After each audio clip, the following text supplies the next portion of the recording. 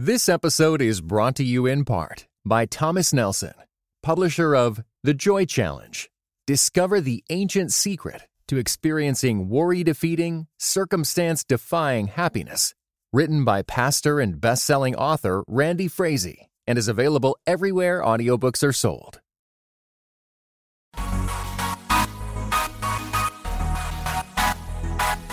Dynamic voices for a diverse church. This is Pass the Mic. It's an honor to have Dr. Frank Thomas on the line with us here at Pass the Mic. Dr. Thomas, thank you so much for joining us. Thank you. Thank you so much for having me. It's a great honor, just a great honor to be a part. Now, whenever I have the opportunity to speak with Black preaching experts, I always like to ask this question because I think it's so foundational and it kind of gives us a look into your personal life and how you process the art itself. But in all your years of listening to and studying preaching, what are a few of the most memorable sermons that you've ever heard? I know I'm putting you on the spot here with this, but what are a few? You're like, I can't reduce it down to two or three, but if you can give two or three that off the top of your head are the most memorable sermons you've ever heard. Yes, of course. There are many, but, it's pretty easy to come up with three. My first one, I was between my junior and senior year of college, and I was on the south side of Chicago. I was attending Champaign-Urbana, University of Illinois. And while I was home, one of our neighborhood friends used to live across the alley from me in Chicago, was shot and killed in a botched shoe store robbery. Oh, my goodness. And so we went as a grieving community to a church on 83rd Street. It was pastored by Dr. L.K. Curry, and we were grieving. Wow, a legend. Yes, deeply and profoundly. It's nothing like youth grief. We think we're invincible when we are young. And so I sat there, and he got up and preached. And when he finished, I felt better. And I kept wondering, how did he do that? How did he take me from grief to hope?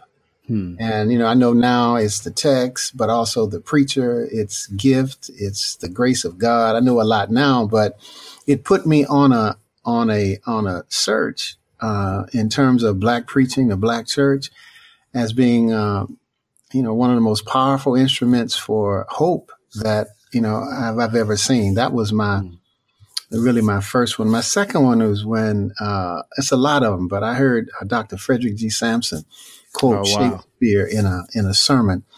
And I am kind of nerdy. And so here I am in seminary. I'm trying to work through my little preaching style. I don't have a booming voice. I don't sing. I'm not a hooper. And I like reading, I read a bunch of stuff. And when I heard him integrate Shakespeare into the sermon, it lit something in me that you could indeed be intellectual and still preach. And Dr. Jeremiah Wright preached a sermon, What Makes You So Strong? And I was a part of Trinity, and that really moved me and touched me, and just saw that you could be vulnerable and could be a preacher. And then the final one, this is 4. I heard James Forbes preach a sermon, You Have Not Arrived Until You Reach This Place. And I got a chance to see that you can be yourself, that you don't have to, really sing or, all the traditional, you don't have to get up and sing, Father, I stretch my hands unto thee. Nothing wrong with that, but that's not your gift or, So what I learned in all this is that to be myself, and whatever gift a person has, if you work on your gift and hone your gift, there's an audience that will receive your gift. So I think we sometimes make too much of, do I have a big voice? Can I, do I have to sing? I don't have a deep voice. We're all stretching to trying to figure out how to hoop and close, all that stuff. And I just simply say to people, work on what God gave you and hone it and treasure it and learn, and you'll be a wonderful preacher. You know, as a illustration of what you're talking about, I was recently listening to your message at St. Sabina with Father Michael Flager at the Seven Last Sayings. And you preached on the saying of Jesus, I thirst. Yeah. And it was so interesting to see. And, you know, those Seven Last Sayings events are always so fascinating. And it's a beautiful exploration, kind of the range of Black preaching and the ways in which different people will approach the text, maybe from a way that you haven't heard before. And your style was so unique in the sense that it was powerful and it was reflective and it was intellectual and it was theological, but it didn't seem like you were trying to hoop. It didn't seem like you were it was just powerful. You delivered it as yourself. And I think there's a great power in being yourself in the pulpit. And there's a great power in being who God has uniquely made you to be. And a lot of people kind of think that maybe that's not really the standard within Black preaching. They have these conceptions of what it looks like and what it is within the Black church based upon popular perception. What's distinct about Black preaching? And talk a little bit about the range of Black preaching, how there are so many different types of Black preachers and different styles within the art form itself. So let me get the first one, and you have to, you asked me about, you asked me two questions, and I wanted to answer both of them, but I'm going to focus on one first. I want to focus on the range side of it first. That, Black preaching is diverse. There are stereotypical, if you watch the movies, and sometimes, they've got a stereotype of Black preaching, the Blues Brothers kind of stuff, James Brown as a preacher, and, and there are stereotypes of that. But Black preaching has always been diverse since, we have a book entitled Preaching at Sacred Fire, Martha Simmons and I, where we chronicle 103 sermons from 1750 to the present. Yes, it's a classic. Oh my goodness. It's a classic book. And you've got all kinds of preaching styles. We've got folk preachers, we've got intellectual preachers, we got female preachers. I mean, it's varied.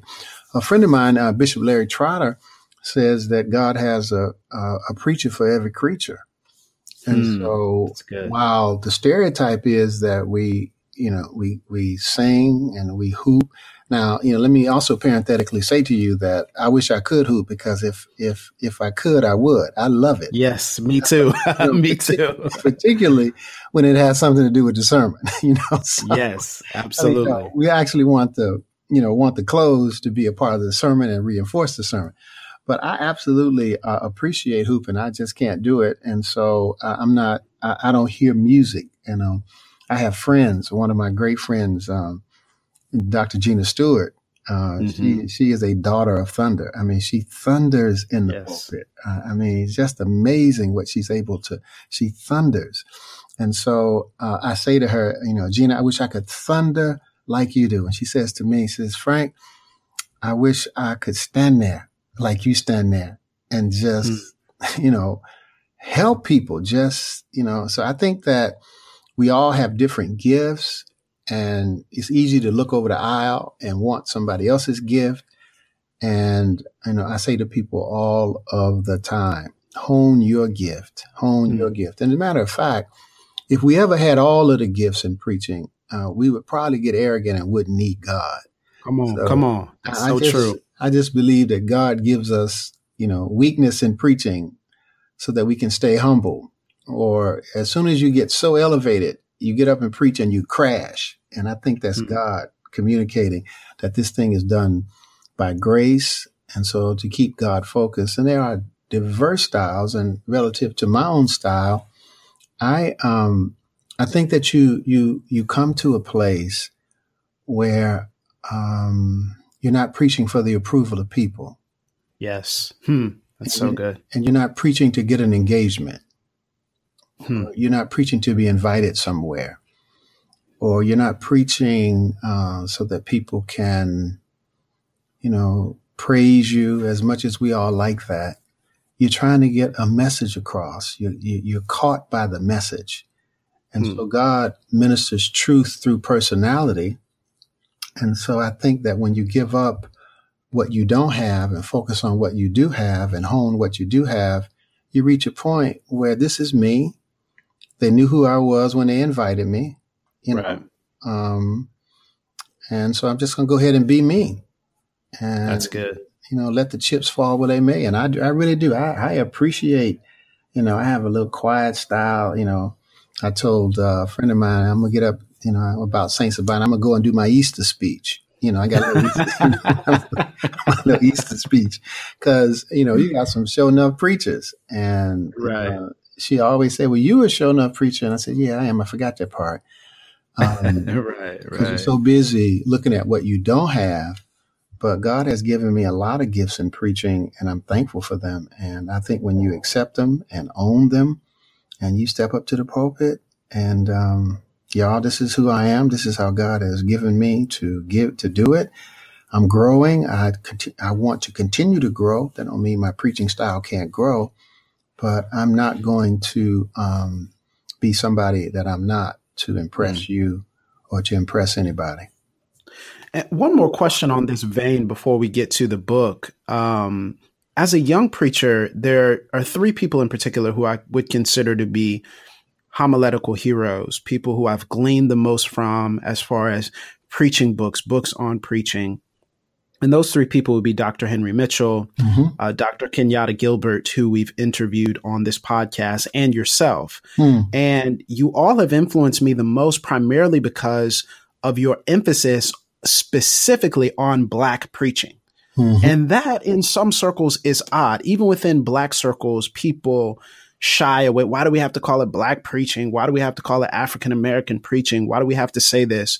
And so there's an attachment to that label, but I found that it's very powerful and it's very liberating for me to own that, yes, I am a Black preacher. Yes, I stand in this legacy, but not everyone understands that.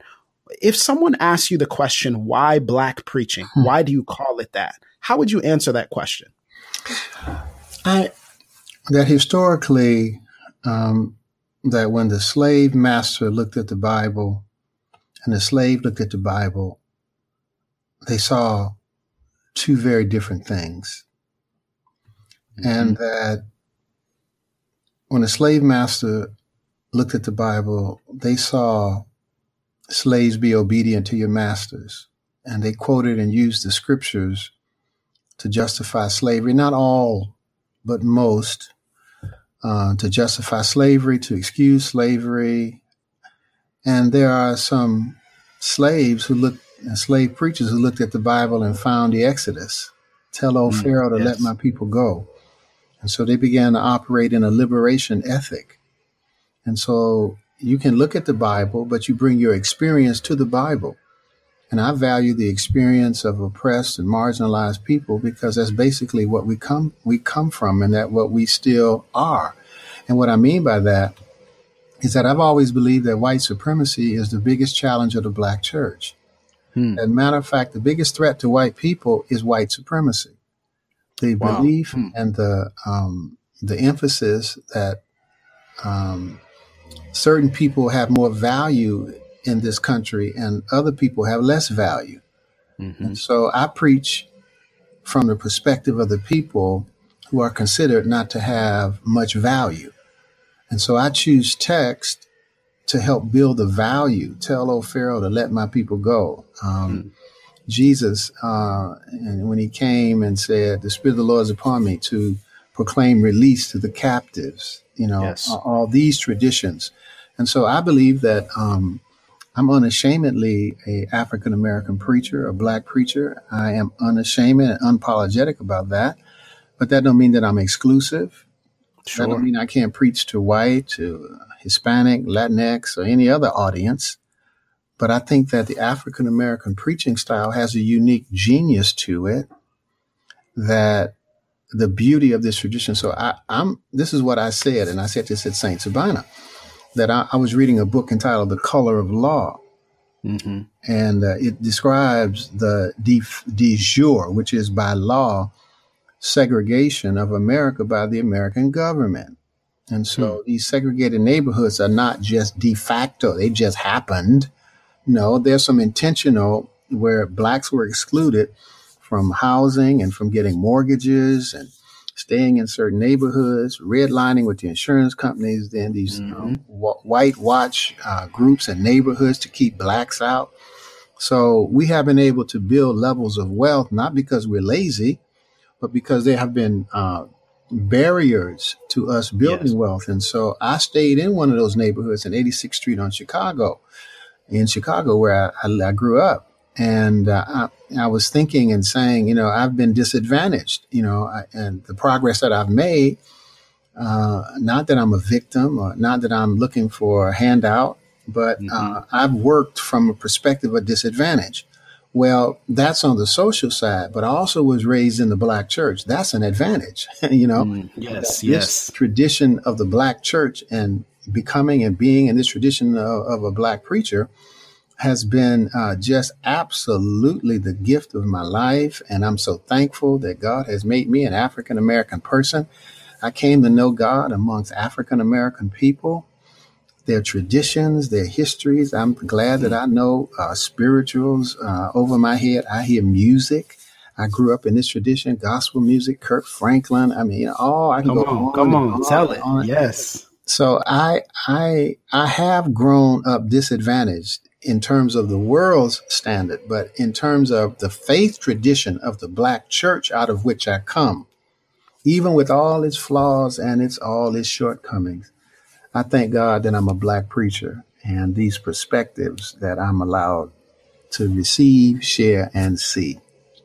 Wow, that is such a great answer. Thank you for sharing that with us. As we know, and as we said in the introduction, you are the author of a number of different books. Among them, some of my favorites, They Like to Never Quit Praising God, An Introduction to the Practice of African-American Preaching, which I have referenced on this podcast. And then most recently, How to Preach a Dangerous Sermon. Wow. And so as I am a Periscope fan of yours. And so you Periscope every Monday morning talking about preaching. And it seemed as though when you were talking about the book leading up to it, it seemed as though there was this anticipation for what this book means in this time, because it seems like there is an urgency from your perspective, or should be an urgency, for the church to preach dangerous sermons at this time. Mm-hmm. What about dangerous sermons should be central to the church? What's missing that we have currently? What should be central in the idea of preaching dangerous sermons to the American church? Well, thank you so much, because we've got milquetoast. A lot of the preaching that I hear is to bless and confirm and support the status quo. For example, in my stead, I want to hear justice and mercy and compassion and love. So, for example, I would preach a sermon in support of healthcare and for all, because I think that's a moral issue, that everybody has a right to healthcare. So I had a friend who died because he lost his job, couldn't get any insurance, and couldn't afford the medication. We didn't know he couldn't afford the medication, but he couldn't afford the medication, and he died. Wow. And the preacher at the homegoing celebration said, "The Lord giveth and the Lord taketh away. Blessed be the name of the Lord." I said, hell no, this ain't got nothing to do with God. Come on, this is a social issue. And we're one of the richest countries in the world, and we are not able to provide medicine when we got a gazillion dollars that average people can't get. So I get up and I take a position as a moral issue. People want to make it a political issue as if, this is Barack Obama versus free market. No. This is a moral issue that people ought to have a right to take their children to the hospital and get care, that people have a right to medication, that we can't figure that out. So I think that, we're up preaching, the walking people down the Roman road to salvation, which I believe in. But there's one more step. What about their bodies after they get saved? What about their stomachs? What about their brains? What about their education? What are educational needs? That the gospel has to have some visible and tangible social, both critique and a social mandate Yes. that this exclusive individual, I got to get my blessing, get my miracle, and get my breakthrough. God's going to give me, a car and a house and, name it and claim it, blab it and grab it. Right. All this, Come on. this personal piety around materialism is a form of capitalism. And I think that that's milquetoast religion. And when you get up and you say everybody has a right to health care, when you get up in a church and say everybody is welcome, you see, when your moral imagination, this is what the book is about, that when your moral imagination includes everybody, and you don't segment people out based upon, I believe that we ought to have standards, but Right. this kind of, leaving people out and, God didn't make Adam and Steve, making fun of people and Right. meaning people and judgmentalism and putting people down and in righteous superiority, as if we don't have enough churches with leaders who've made mistakes and who've fallen, who've been caught in illicit relationships and money's been missing, all kind of stuff. So let's not, to me, be self-righteous. Let's preach mercy and grace. And that's not that we don't have standards. I'm not suggesting throw all the standards out the door. Oh, absolutely. Yeah. Oh, of course. But I am suggesting that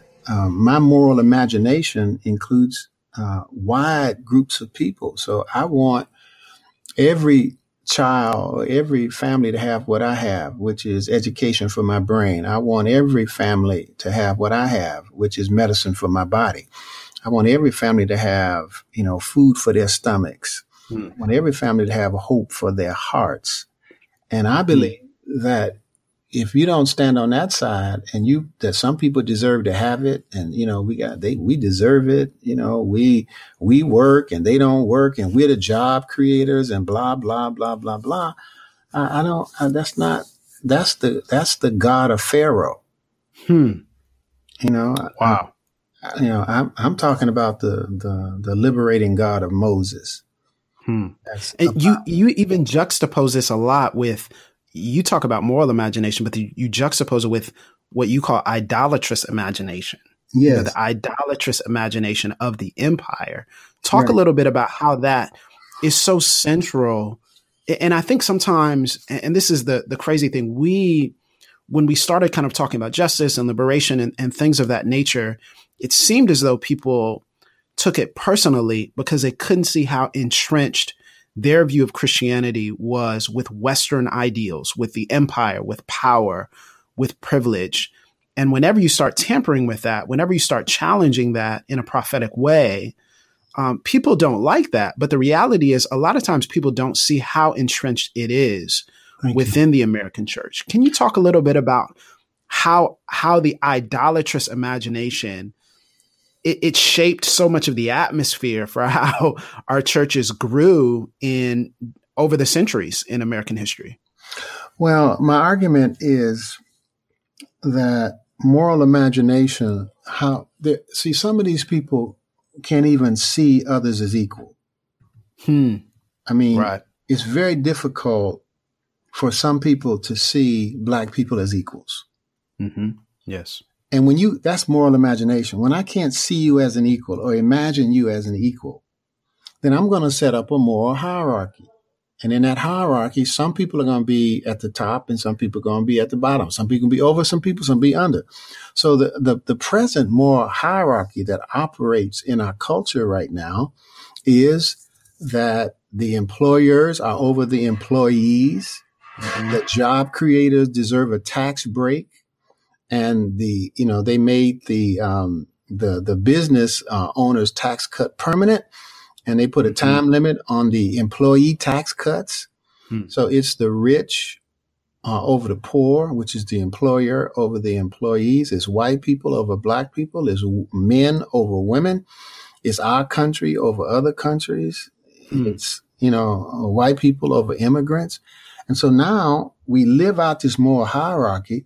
Then we establish laws to ensure that it supports our moral hierarchy. And then we find churches to bless it. Wow. Right? So when I say moral imagination, I'm talking about the entire moral hierarchy, both the laws that get on the books that are made to enforce that one group is superior to another group, then the churches that get the Bible and support that, one group is better than. And so now you've got a complete system. And so some of the actions that I see on television every day reflect the moral hierarchy that white males are over everybody else. Mm-hmm.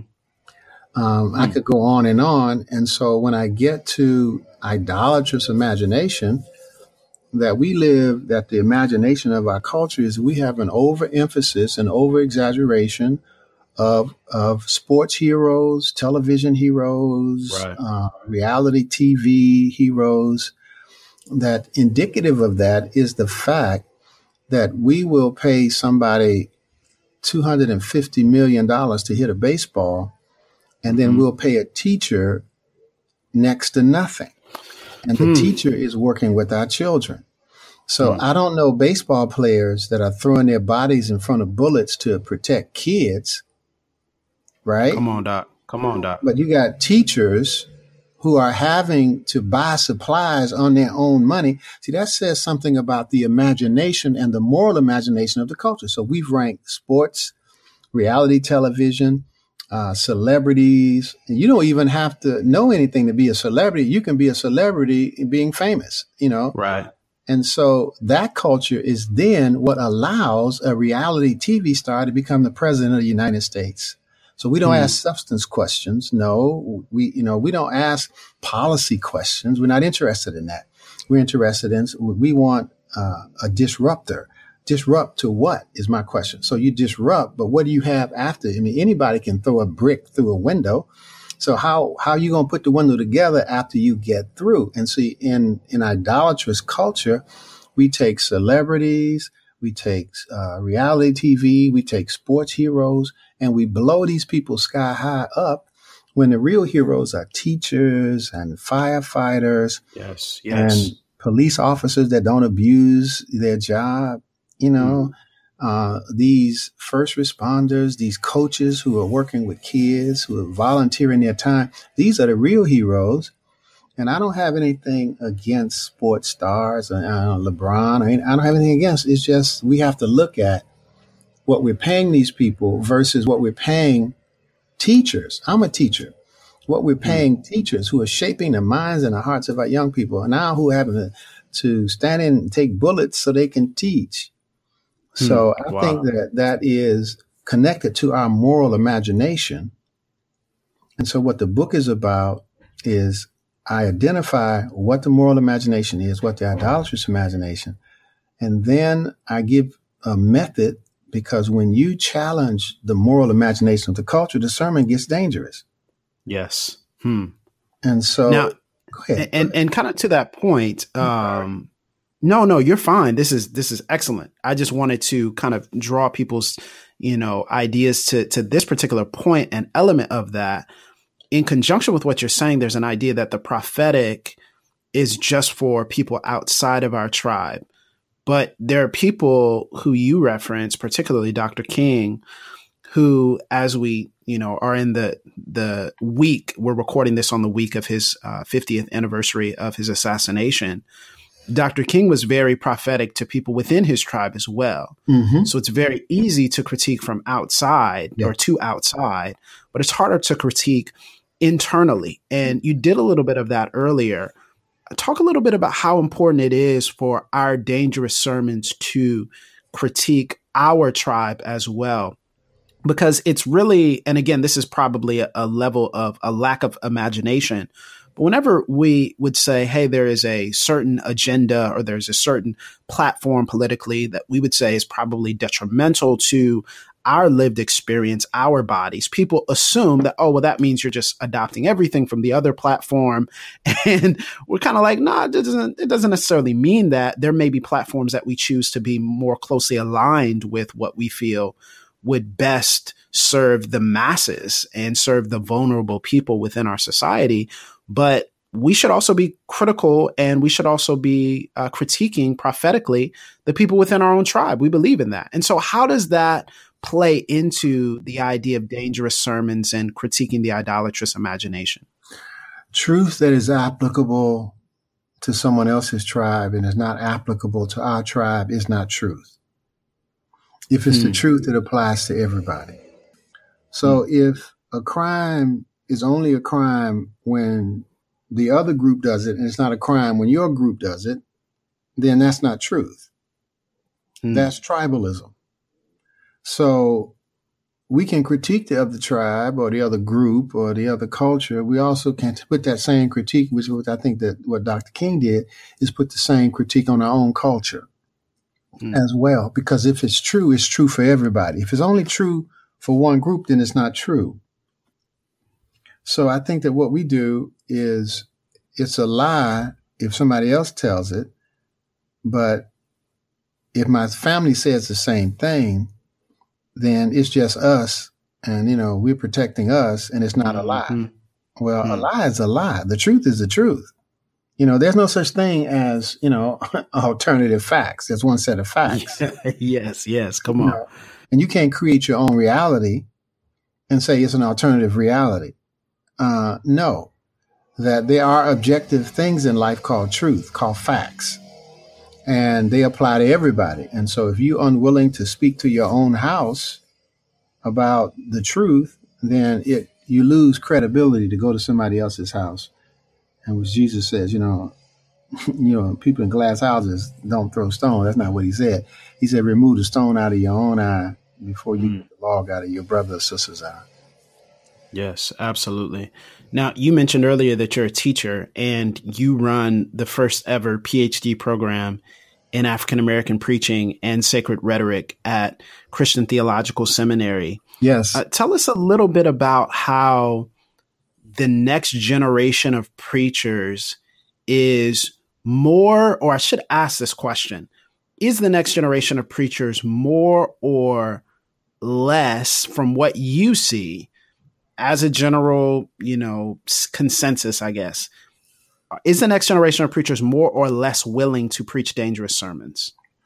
I think that the lure of the next generation is the lure of every generation of preachers, and it's the chasing cash, cameras, and crowds. Wow. And if you chase cash, cameras, and crowds, it will hijack you from your divine destiny to preach the gospel of Jesus Christ.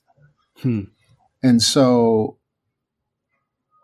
what seems to be typical to me is that with all of the prosperity and the television showcasing of prosperity, that it's very easy for young preachers to want, a big church, want an entourage, all the trappings, and are reaching for that and have absolutely no idea what it takes to get that. And then when you get to that point, what it takes to stay there. So, I know some of these folks, I pastored a mega church, 2 of them. And so I've seen it from the other side. It's not all it's cracked up to be. So it reminds me of Jesus when, the Mary comes up and says, when you come into your kingdom, can you have James and John on your right and your left? Yes. Jesus says, you don't know what you're asking for. For you ain't mind to give, but can you drink of this cup? It's a tremendous amount of suffering that goes into these mega churches. Somebody walks the floor at night, late at night, and that's a whole lot. And when you're reaching for it, and if God gives it to you, then take it, receive it, be blessed, and go ahead. So I'm not beating up on mega churches. I'm beating up on the grabbing for that without knowing what the cost is. And it's a tremendous cost and a tremendous price, that the enemy, Satan, does not give up 1 inch of territory without a fight.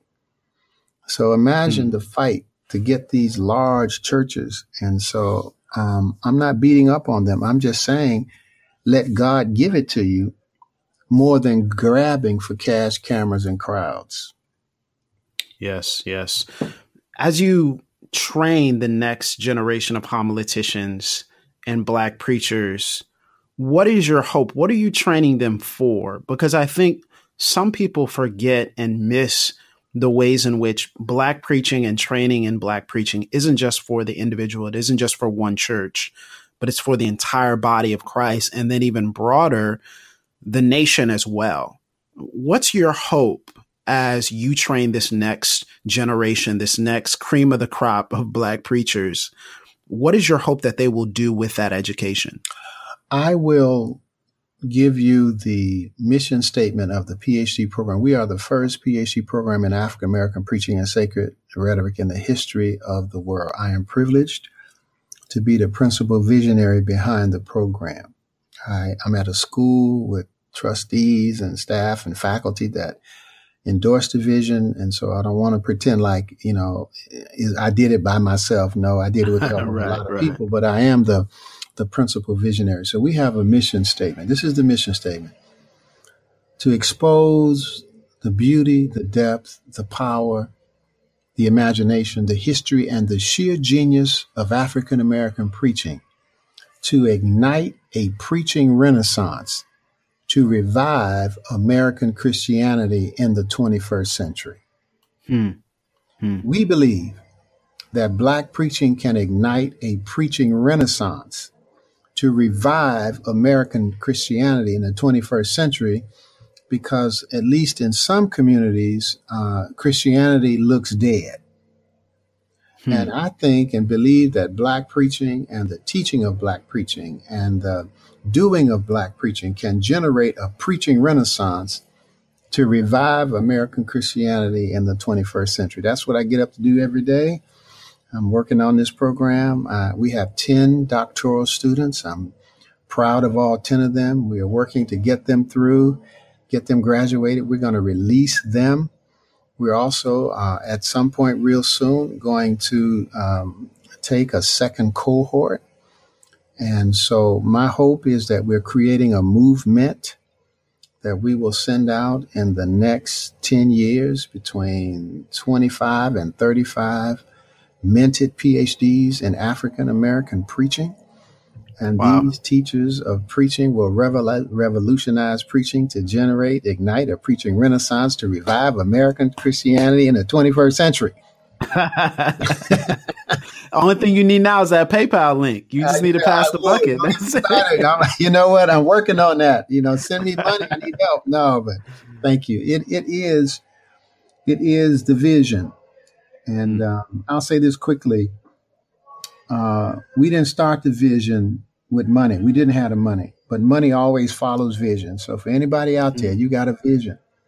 Money follows vision. You don't get money and then do the vision. Money follows vision. When people catch a connect that what you're doing is valuable, vital, and important, then support, money, volunteerism, all things happen. Yes, yes. Well, Dr. Thomas, before we let you go, I wanted to give you the opportunity to talk about the Publishing in Color Conference, which is coming this summer, and you are one of the keynote speakers, and you are a writer, and you are a prolific author. You write books, and it's funny because seeing how often you preach, and then seeing how often you do the Periscopes, and knowing that you're a teacher of preaching, I don't know how you get the time to write books. I don't know where that time comes from, but it seems like you're always working on a book. What's the importance of writing in this season? And what do you hope people experience at the Publishing in Color Conference? First of all, there is a woeful shortage of African American authors being published. So last year I was asked to do a workshop at a conference at Princeton, a writers conference, and they brought in all kind of authors, and those authors talked about writing, how to get published, their writing ritual, their routines, why they write, what they write. So I saw a whole room full of people, 400 or 500 people, getting excited about writing and their own writing. And so the Brian Elaine, who hosted the conference, talked to me, can we go to lunch? I said, sure. We went to lunch, and he said, do you think that it'd be a good idea to have one of these for, to help with the disparity in African Americans being published? I said, sure. I think that's a great idea. I threw my support behind it 100%.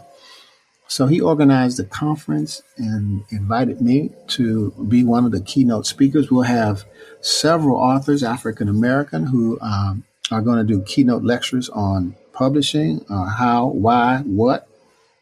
We also have several cadre of publishers that you can talk with. We have afternoon workshops you can take. And then we have it structured so that the keynote speakers spend about 15 minutes. So I do the keynote in the morning. In the afternoon, I spend 15 minutes with about 5 or 6 people in a row, different, and talk to them about, what they're doing to try to, bring the person off the stage down into actual lives of people. And so what I'm going to be talking about is I believe that publishing or writing is a revolutionary act. And so I write to stay sane. And yes, sir. If you're going to write it, you may as well write it to publish it, And so I write to publish. So when I'm working on something or I'm getting ready, I write a lecture. I write that lecture to publish. If I'm doing a sermon, I write that sermon to publish. If I'm, just doing reflections, other than my journal, everything else I write is for publishing. I'm going to talk some about that at the conference, because we're underpublished. And what that means is that a lot of our genius goes to the grave. I'm going to speak in terms of preachers. And I know my responses are so long because I'm so excited that you had me. So keep going. Keep going. That so much of our genius has gone to the grave with Black preachers because it wasn't written down. It's an oral tradition, which is beautiful and wonderful, but you need scribes. You wouldn't have the book of Jeremiah if Baruch, the scribe, didn't write it down. Yes. So, and the same thing with Luke Acts. Paul's doing all this stuff and somebody has to be writing it down. So I'm raising a generation of people to write it down, because what happens is that too much of our genius goes to the grave with our preachers. And we haven't cataloged. And same with African American life. We need more authors. We need more writers. And so the conference is targeted at African American spiritual writers who have a desire to publish, some already who are published, to talk about writing and what's good writing or how you do writing. Or somebody asked me, what's your routine? How do you do the same question you asked me? I get up and I write in the morning. So, all these things. So I'll stop there because I'm very excited about the conference and excited about being on your program. So forgive me for going on so long. Oh, no, not at all. We've really enjoyed our time with you and just hearing your heart and hearing a greater articulation of your ministry. And so I hear you every single week on Monday mornings on Periscope, where you're talking about preaching and Black preaching. And so I'm used to it. And so it's so exciting for me. No, I'm just so excited that people in our context can hear you and can be exposed to your work. And in that frame, where can people support you? How do we support what's going on and buy your books directly? Because sometimes people say, don't go to Amazon, go to my website or go to Amazon or what have you. Where should people buy your books? I think you can buy them through my website, drfrankathomas.com. Also, I do want you to go up to Amazon because I'm publishing rapidly, and my own website. I don't know if anybody else, has an experience. You get a web designer, and they're some of the hardest people in the world. They're more difficult to reach than preachers. My website current, kind of keep up. Also, Periscope. I'm Dr. Dr. Frank A. Thomas. This is Twitter. You can follow me on Twitter. I have a YouTube channel, 86 Daughter. I have a ton of material. I want to talk in a minute about the interviews that I did that I posted up on 86 please Daughter. do. And people say, how do you get a YouTube channel now, 86 Daughter? Well, I had a daughter who lived 9 hours and died in 1986. And so it's the way, it's my memory and the legacy of her in my life is 86 Daughter. That's a YouTube channel. And I've done a bunch of interviews with preachers. I expand. I'm doing more and more. I did Dr. Jeremiah Wright. I did Dr. Otis Moss Jr. I did Dr. Jeffrey Johnson, Dr. Freddie Haynes. Yes. I did Dr. Claudette Copeland. I did Dr. Teresa Frapp Brown. And I'm getting ready to release an interview with Dr. Kevin Wayne Cosby of St. Stephen's Baptist Church of Louisville, Kentucky. That's going to be a dangerous one. That's dangerous. It's so hot. I'm trying to get it out of here. It's just too hot. I'm in the final edits. And when that thing hits, you want to see that he is a fabulous. He tells a story about preaching the eulogy at the funeral of Muhammad Ali. That is just, when I tell you that this brother is a blessing, and he talks about that experience, you don't want to miss that. So you can, of course, at Christian Theological Seminary, you can get more information on the PhD in African American Preaching and Sacred Rhetoric. Twitter. I'm up on Facebook. I don't do as much Facebook, but I'm up there. And, hit me, reach out. And thank you so much for just this opportunity. You provide me a wonderful platform to explain myself, and writing and preaching is my life.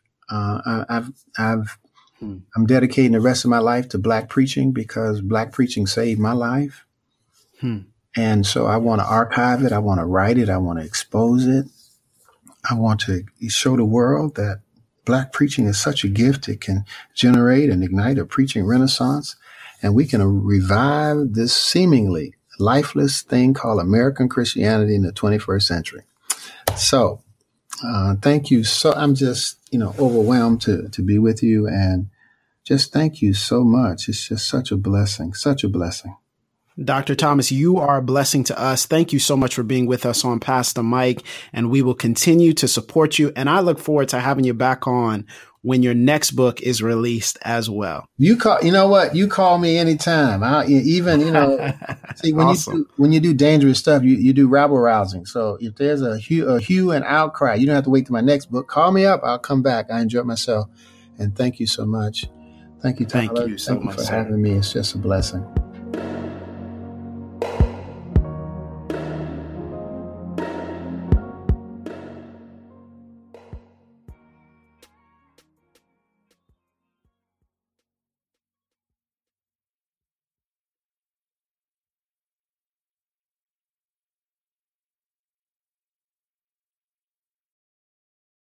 This episode was brought to you in part by United We Pray. United We Pray is a podcast devoted to praying and thinking about racial strife, especially between Christians. Come join us in praying for the unity of God's people.